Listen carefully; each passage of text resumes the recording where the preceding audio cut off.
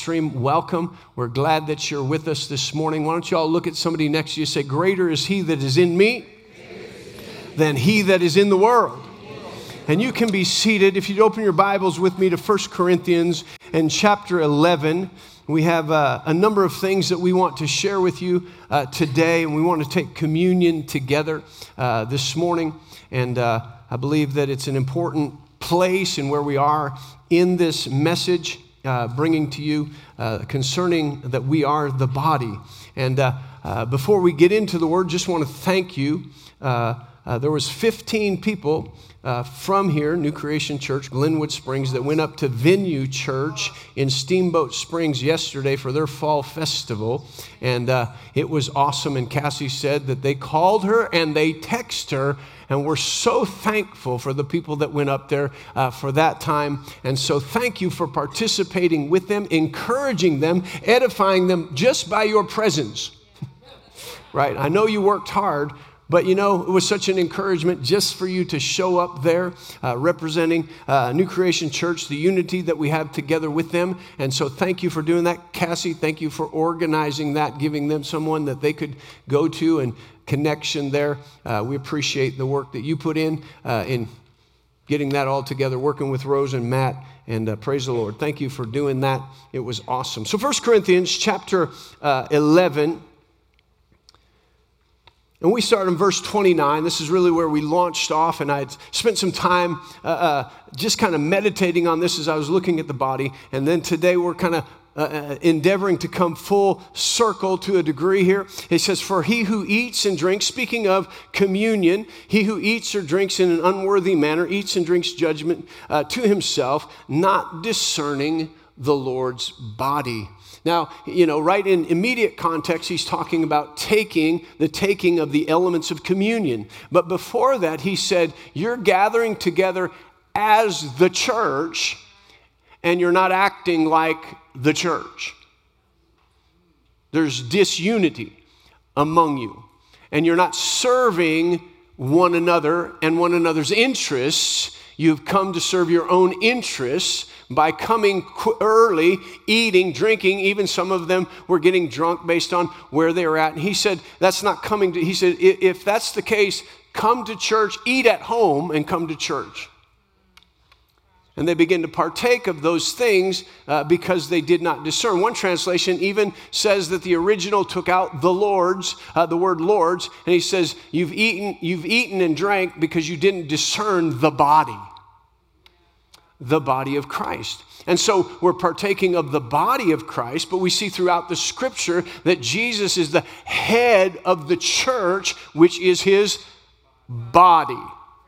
Right. So we know that Jesus walked in a physical body like ours, but he lived in this body as an example to us how human beings, anointed by the Spirit of God, free from sin, can live in authority over the devil.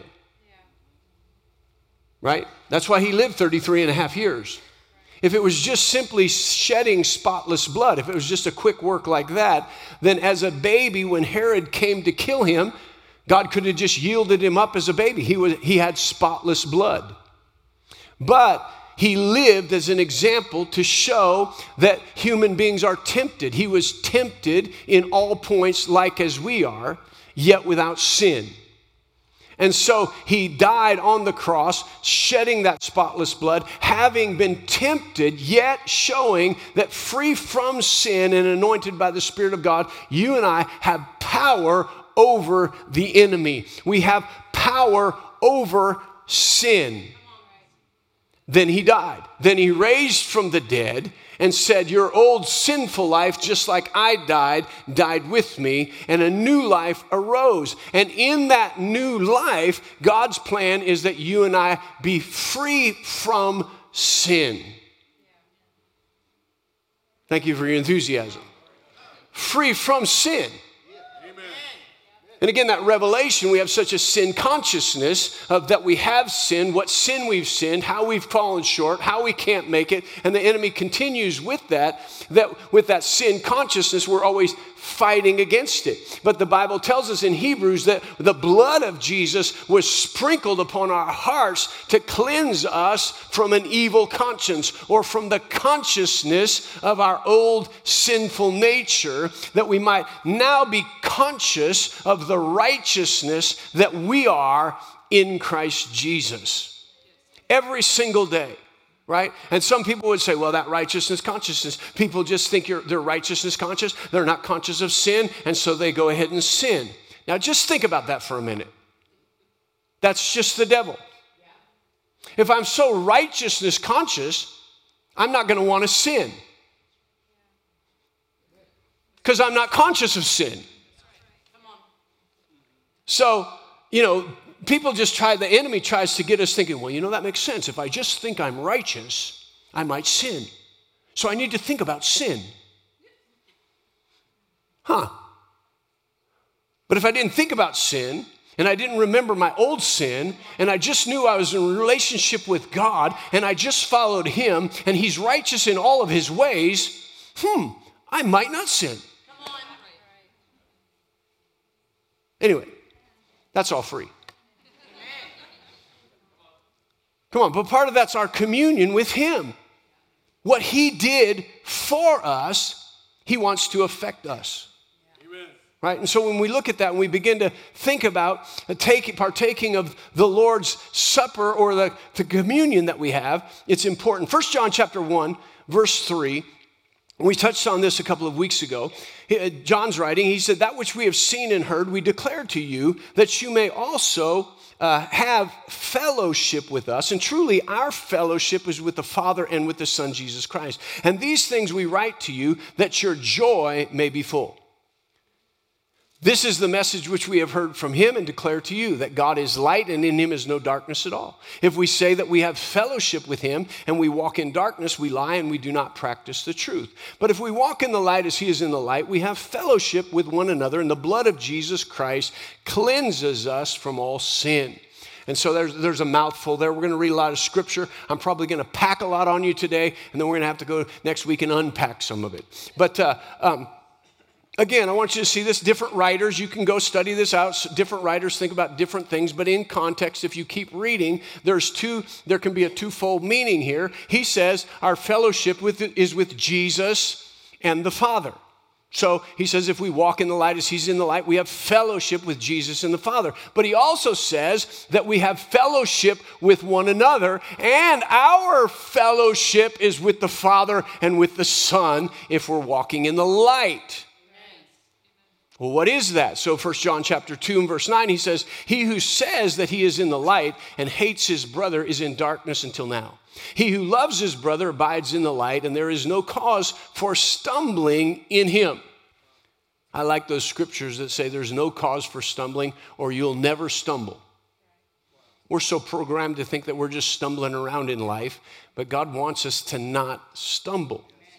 He says there's no cause for stumbling in him, but he who hates his brother is in darkness and walks in darkness and does not know where he is going, because the darkness has blinded his eyes.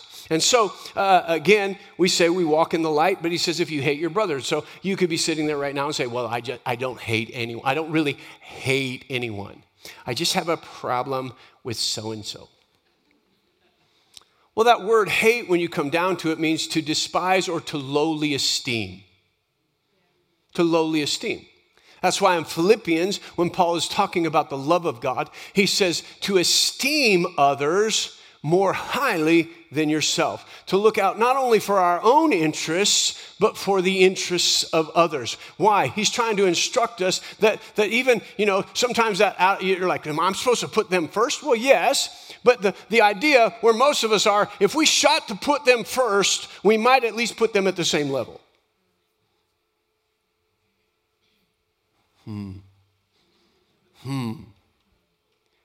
But we're a little bit concerned about putting somebody else first, because that might mean that we would have to take a little bit more time concerning them.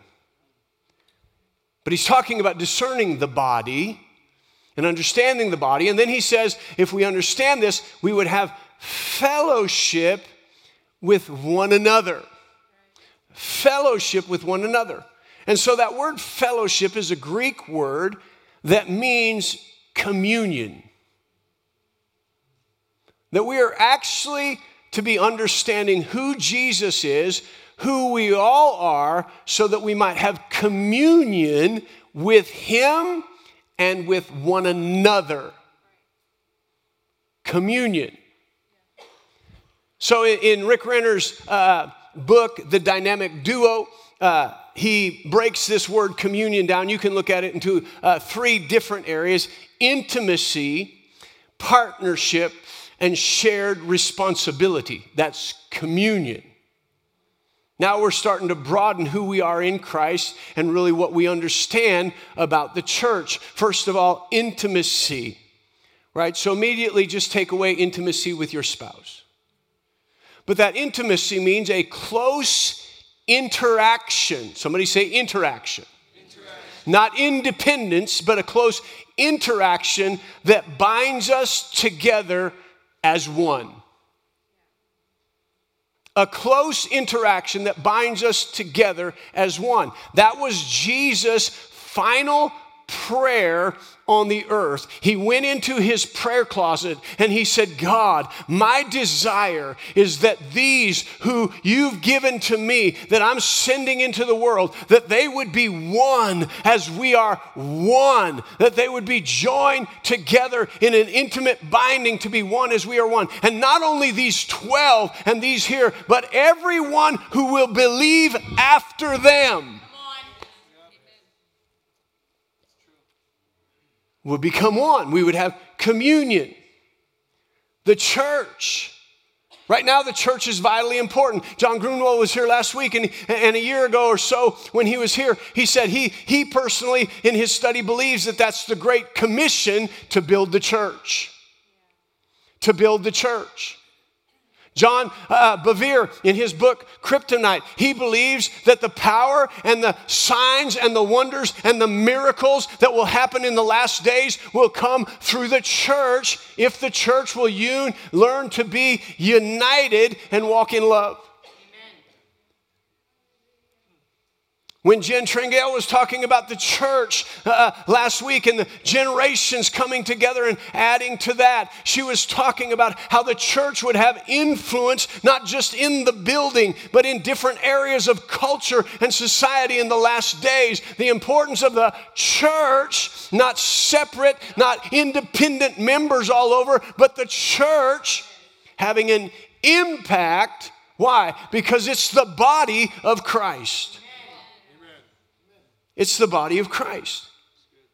That when we understand that and we look at each other and when we hear the word, we're not just hearing the word, not just, listen to me, esteem others highly. Look out not only for your own interests, but the interests of others. We are always connected to someone else. And so every writing to the church, every single writing to the church is writing to you. But if we forget that it's also writing to you and to you and to you. So the blood that changed you, and it changed you. We're all connected by the blood. It didn't just change you for you. It changed you and me to link together in something greater. And that fellowship binds us together. The oneness of Christ, the intimacy of Christ joins us together. It binds us together. It links us together. We're in covenant, not just with him, we're in covenant with one another. Amen. And it'll take a lot more time than we have today to teach on that covenant. And the binding aspect of that covenant that we have with one another. We think about contracts. We just think about friendships. We think about our own decisions that I can come and go as I please, but in covenant you can't. Come on. Second thing is it's partnership. Partnership. That means you're invested in the outcome. You're invested in the outcome. The very first week we read from the book Fearfully and Wonderfully Made. He started talking about parts of the body that don't invest in the outcome. They just hook on and draw from instead of adding to. Unfortunately, in the body of Christ, we have many people coming to say, I'm not invested in the outcome. If everybody else works hard and it's really good and pleasant and there's an overflow here, I'm just going to come and partake of the flow, but I'm not going to invest myself in the outcome. But partnership is investing in the outcome. It's jointly contributing to the end result. That's partnership. Not taking from, but adding to. It's shared responsibility. Shared responsibility. So therefore, we have a responsibility concerning the growth of others, right? Not just ourselves. Amen. Discipleship. So he says this fellowship, this communion that we have has to do with our interpersonal relationship with him. With him. With him. Well, I have a relationship with him in my prayer closet every day. Praise the Lord. With him. With him. With him. We spend time personally with him. He spends personally time with us, but he says, I've connected you with me, my body. Come on, many are weak, many are sick, some even sleep. They didn't discern the body. Well, no, it's just me and him. It's just me and him. No, it's never just me and him. There's a place where he just wants me and him. But why? Because he's pouring more of him into me so that I can be more in him. Because when we got born again, he engrafted us into him, into his body. Come on, some of you are going to have to go and think about this. I know, I can tell by the look on your face, you're like, no, he's talking about not. But that's where we have to open up. He's not just talking about. He's talking about. Because Paul said, I'm a little upset that you're coming and taking communion thinking it's just like this. And he says, and you're ignoring this. Okay, I got to keep moving. Come on. We're about to take communion. I want to shake up your mind a little bit so that as we prepare, we're going, okay, where am I at in the communion of the body?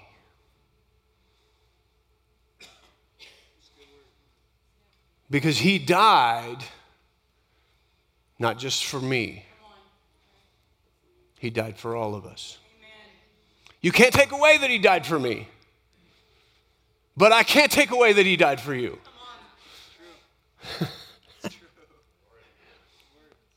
That's what unites us, and the understanding of that would unite us so deep that the devil couldn't pull us apart. But it's that lack of understanding and discernment that allows the enemy to get in with small stuff, things that easily beset us. And when we look at eternity, some of the things that we thought, this didn't easily beset me, this was a big deal, in eternity wasn't quite as big as we thought. So I needed help, and that's why he sent you the helper. He didn't leave you without help. Somebody, I need help. He sent help. And we have the helper, and you have the helper, and we begin to commune, the helper starts helping. Two are better than one. Right? All right. All right, 1 Corinthians and chapter 12. I'm going to read this out of the Message Bible. Just for fun. He says, you can easily enough see how, this is 1 Corinthians 12, starting in verse 12. You can easily see how this kind of thing works by looking no further than your own body. Your body has many parts, limbs, organs, cells, but no matter how many parts you can name, you're still one body. It's exactly the same with Christ. By means of his one Spirit, we all said goodbye to our partial and piecemeal lives. We each used to independently call our own shots. But then we entered into a large and integrated life in which he has the final say in everything. This is what we proclaimed in word and action when we were baptized. Each of us is now a part of his resurrection body, refreshed and sustained at one fountain, his Spirit, where we all come to drink. The old labels were once used to identify ourselves. Labels like Jew or Greek, slave or free, are no longer useful. We need something larger, more comprehensive. I want you to think about how all this makes you more significant, not less. A body isn't just a single part blown up into something huge. It's all the different but similar parts arranged and functioning together. If the foot should say, I am not elegant like a hand embellished with rings, I guess I don't belong to this body. Would that make it so? If ear said, I am not beautiful like eye, limpid and expressive, I don't deserve a place on the head, would you want to remove it from your body? If the body was all eye, how could it hear? If it were all ear, how could it smell? As it is, we see that God has carefully placed each part of the body right where he wanted it. But I also want you to think about how this keeps your significance from getting blown up into self-importance. No matter how significant you are, it is only because of what you are a part of. An enormous eye or a gigantic hand wouldn't be a body, but a monster. What we have is one body with many parts, each its proper size and in its proper place. No part is important on its own. Can you imagine eye telling hand, get lost? I don't need you. Or head telling foot, you're fired. Your job has been phased out. As a matter of fact, in practice, it works the other way. The lower the part, the more basic and therefore necessary. You can live without an eye, for instance, but not without a stomach. When it's a part of your body you are concerned with, it makes no difference whether the part is visible or clothed, higher or lower. You give it dignity and honor just as it is without comparison. If anything, you have more concern for the lower parts than the higher. If you had to choose, wouldn't you prefer good digestion to full-bodied hair? Now, I know some of you are having to stop and think about that. I'll take full-bodied hair. But long term, think long term, not just today. That's true. The way God designed our bodies is a model for understanding our lives together as a church. Every part dependent on every other part, the parts we mention and the parts we don't. The parts we see and the parts we don't. If one part hurts, every other part is involved in hurt and in healing. If one part flourishes, every other part enters into the exuberance. You are Christ's body. That's who you are. You must never forget this. Only as you accept your part of that body does your part mean anything. You're familiar with some of the parts that God has formed in his church, which is his body. Apostles, prophets, teachers, miracle workers, healers, helpers, organizers, those who pray in tongues. But it is obvious by now, isn't it, that Christ's church is a complete body and not a gigantic unidimensional part. It's not all apostle, not all prophet, not all miracle worker, not all healer, not all prayer in tongues, not all interpreter of tongues, and yet some of you keep competing for so-called important parts. But now I want to lay out a far better way. I like that because, most translations say desire earnestly the best gifts. He came around to say, listen, you keep competing for a more important part instead of looking at your part. We have to be a little bit careful of that. Again, desiring the best gifts works there. But again, as we get into this, we understand this, just to put it in some aspect where we're going in part to understand that, the eye doesn't say, listen, you don't need me to serve you seeing anymore. No, the eye serves an important part in the body. If you were to say that your stomach say, you know what, I'm taking a break today. You don't need me for digestion. So in other words, we can't say we don't need you, or you can't say the church doesn't need you. Again, we get into that place, well, you need me as I want to be, but he says, no, you can't just fight over what you want to be. There's a place in the body that we find that we fit and we serve in the body. Every part of the body serves the body. Serves the body. Serves the body. I'm just going to get into that because over the last 2 decades, and I love it. I mean, I've been a part of that, but we always have to be careful when things start to swing because people didn't ever want to lead in the body. There's been a great 2 decade at least emphasis on leadership. But we lost sight of servanthood. Everybody's studying leadership and not as many studying servanthood. Turn over to Ephesians chapter 4.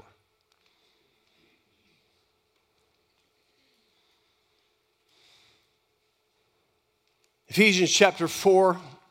Again, we've taken this part off for the sake of time. There are, as he said, apostles, prophets, evangelists, pastors, and teachers, offices set in the church. And this is the reason they're set in the church: for the equipping of the saints, for the work of ministry, for the edifying of the body of Christ. So we all come to the unity of the faith and the knowledge of the Son of God, to a perfect or complete mature man, to the measure of the stature of the fullness of Christ.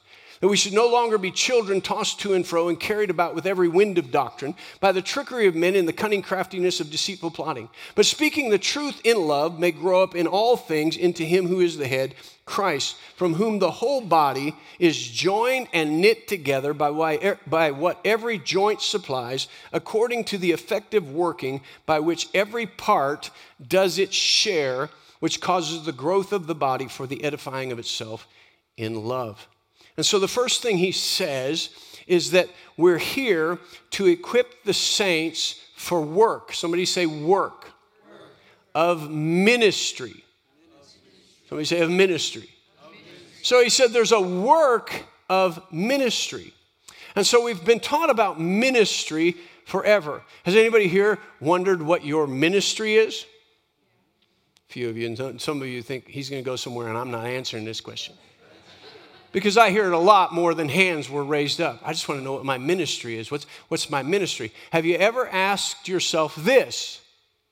What is my work in serving others? I'm seeking God to know where I work to serve. Because literally, that's what he's saying.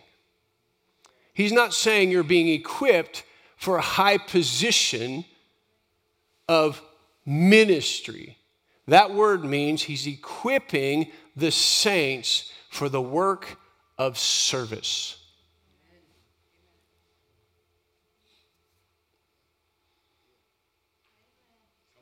Discerning the Lord's body.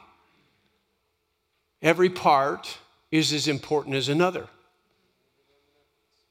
I hear people say, I want to minister and start to work on ministry. Say, how have you thought about children's church? I mean, what a great impact to take the gift of God in you and implant it in a generation. No, no, no, no. That's not a very seen place. And they don't listen much. There's creative ways. I had to do children's church for a while. And before every children's church, I bought 2 rolls of quarters and got a $5 bill. And so I would break it into sections and tell them, and I don't care how old they are, you've taught them well about money. Getting it anyway. And so I would just go and break off questions and tell them, listen, I want you to pay attention to what I'm saying, because I'm going to ask you a question periodically, and if you get the question right, I'm going to give you some quarters. And at the end, we have one big question, and whoever answers that gets a $5 bill. And they were listening. They were not running all over the place. They were not getting wild. Because I don't really know how to play games and preach the gospel. It's just not like, all right, let's play games and get all wound up and then sit down. I'm like, sit down, shut up, and you'll make some money. No, I'm just kidding. I'm just kidding. Come on, relax. I did give him money, but I didn't tell him to sit down and shut up. Praise the Lord.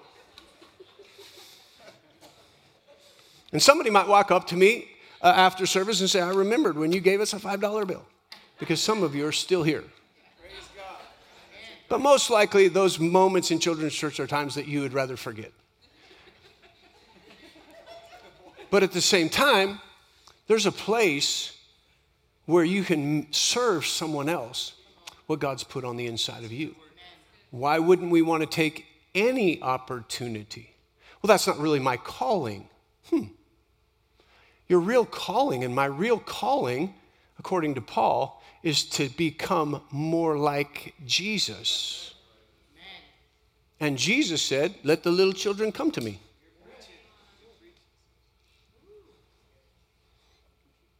So I just want to break this down just a little bit. This will be quick, hopefully painless. So number one, what does this scripture teach us a little bit? Number one, that we are being equipped to serve the body. And when we serve the body, it edifies or builds up the body. Number two, it says that building up brings us into unity. Brings us into unity. Again, everybody comes at it a little different way, but John Bevere said the power of the Holy Ghost has always been released when there's unity. People say, we want a move of God.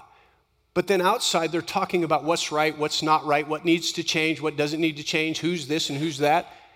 When we get into unity, that's where you see the power of the Spirit of God begin to move like never before.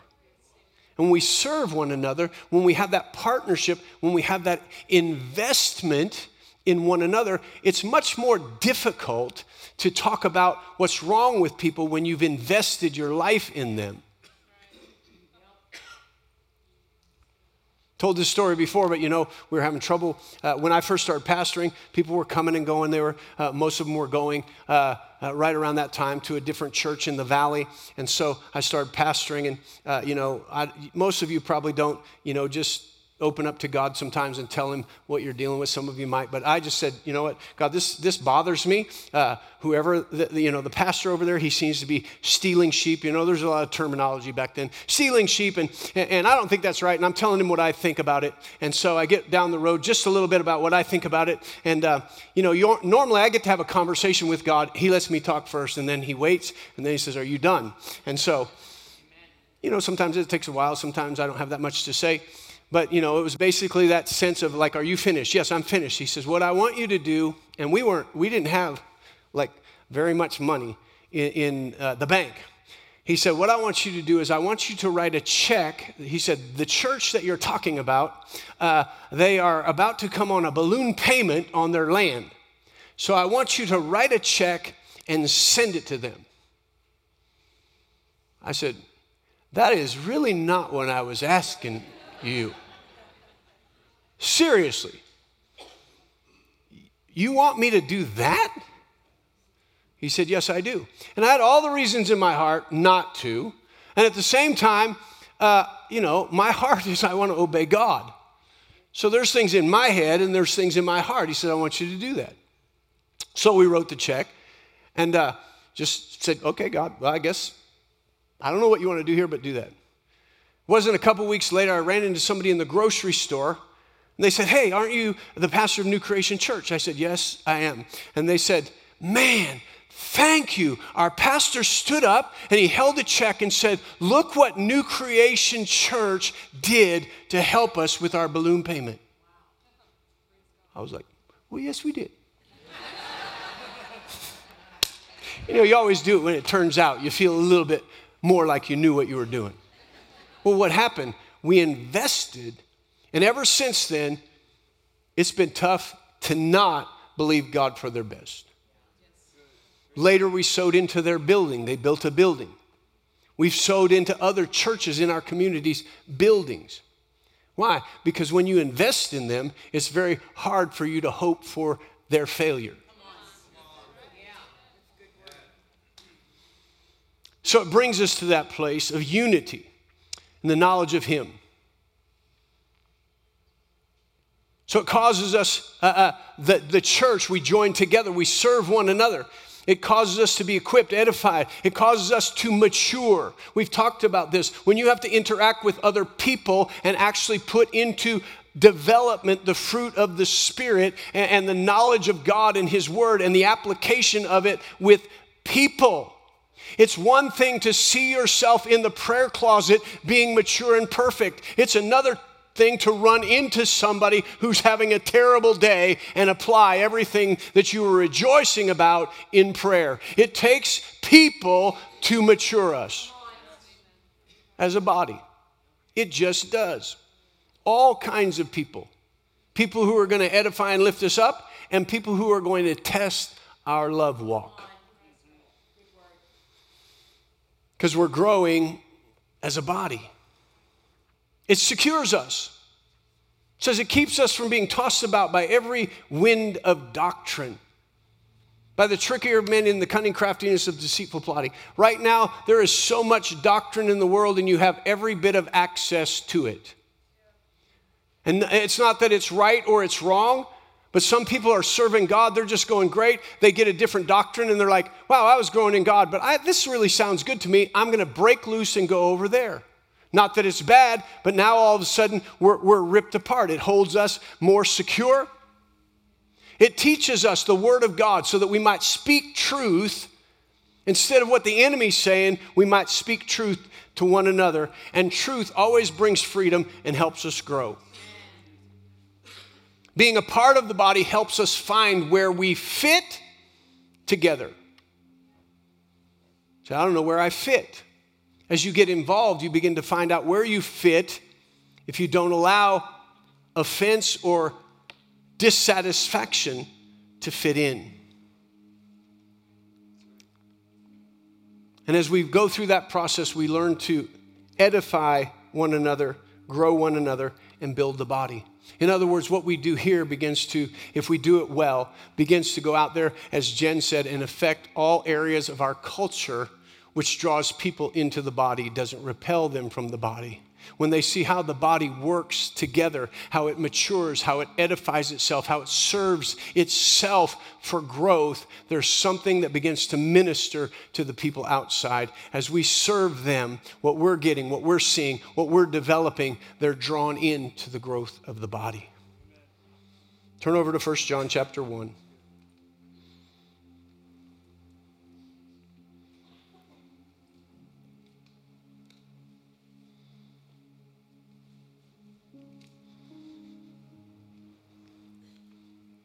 Verse 5, this is the message which we have heard from him and we declare to you, that God is light and in him is no darkness at all.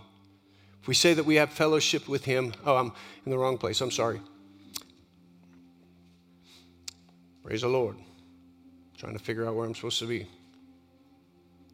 I read this all the time. I've lost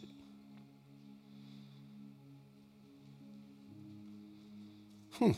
There we go. Yeah, but if we walk in the light as he's in the light. Verse 7. If we walk in the light as he's in the light, we have fellowship with one another, and the blood of Jesus Christ, his son, cleanses us from all sin. From all sin. There's so much about having faith in the blood of Jesus. We'll begin to talk about that a little bit more. But if we have faith in the blood of Jesus, that the blood of Jesus has cleansed us and washed us. It's cleansed our conscience from sin. That it's there to heal our bodies, that we have a new covenant with him, that everything he has is ours and everything we have is his in service to him. It's not just individually, although it is. Every single person in this room, the blood of Jesus was shed for you. Amen. That you might be forgiven, washed, cleansed, sanctified, set free from sin to serve the living God. Amen. To serve him in whatever way.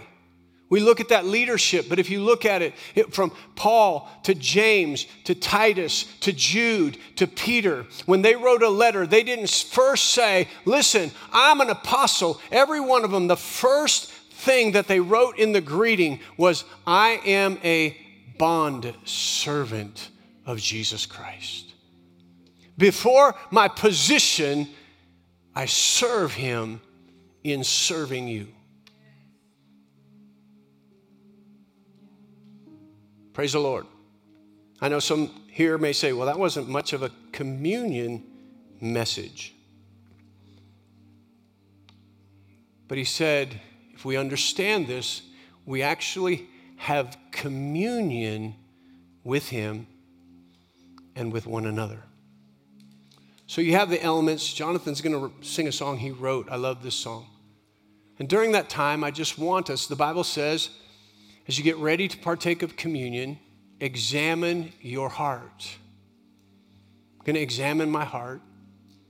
There's things God's been working on me about. When we started this message, I ask you all to forgive me, even in times past where I lost sight of really the reality of the body. I had to take that time with him as a leader and say, you know what? In all of the activity and all the things that happened, all the tragedy that took place in our midst, started to put up a guard, started to put up things, and I wasn't rightly seeing everything that was going on. But I knew God wanted to do something here. I know beyond a shadow of a doubt, he wants this to be a healing place. He wants this to be where the Spirit of God moves freely, where God can do things magnificently. And it's not that he's not, but there's an increase of it. Somebody came in the other day and said, I love to come here because every time I do, I sit down and the Spirit of God overwhelms me. Amen. The Spirit of God is here. There's just different ways he wants to manifest. There's something more that he has for us as a local church body and his church. So I know that I've had to go through this and I will continue. But I'm just asking you in this time of communion, where we started, where we are, where we'll unpack just a little bit more next week, to just ask yourself, how have I looked at not simply the body this way, but how have I looked at the body this way? And if you haven't looked at it correctly, it's a place where we come together, where we worship him. We learn of his word. We learn how to live by the authority of the word. We serve one another. The things that we've talked about, just you and him. Lay it before him. And I believe there's going to be some healing take place. There's going to be some understanding come. There's going to be some things that he deals with your heart and with your mind in an extraordinary way, because we've cleared out some things and allowed him to show us not only him, but him. Amen. Go ahead.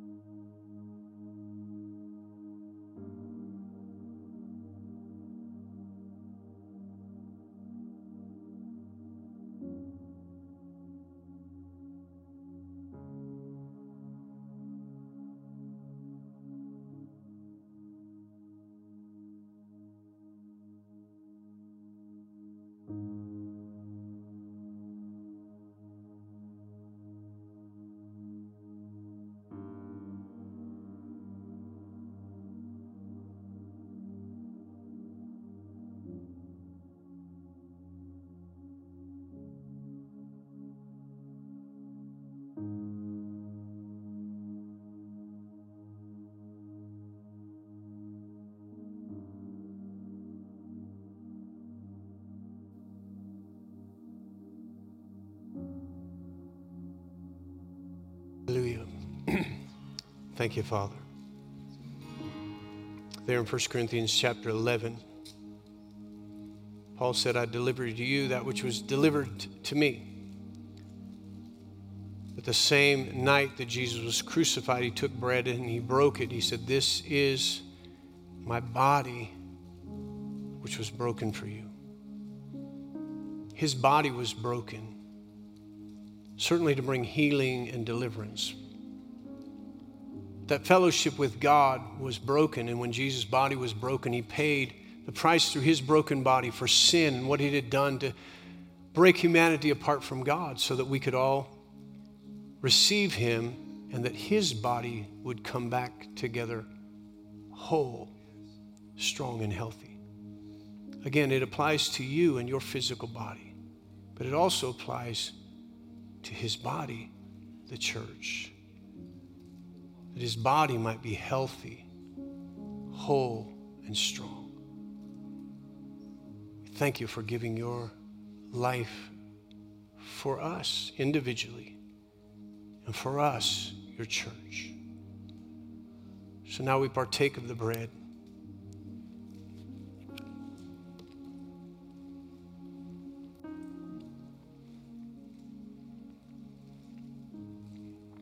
He went on to say that this is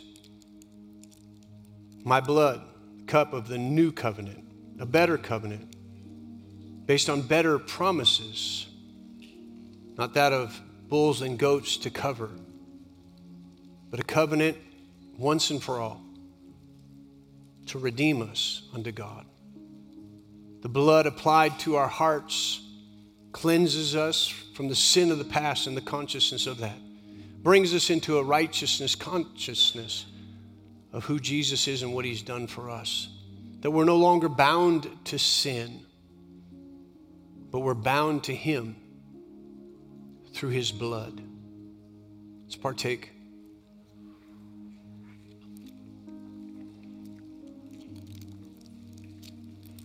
He said, as often as you eat this bread and drink this cup, you do show forth the Lord's death until he comes again. And when he comes again, he's coming for his church. A glorious church without spot or wrinkle or any such thing. You and I are members of something much greater than ourselves. Corporately, we come together as his church, which is his bride. So when we take communion together, we show what he did for us. But as we recognize what he did for us, it brings us all together into that church, that body, that bride. And when we come together in communion, we show that he's coming again for us. Why don't you stand up?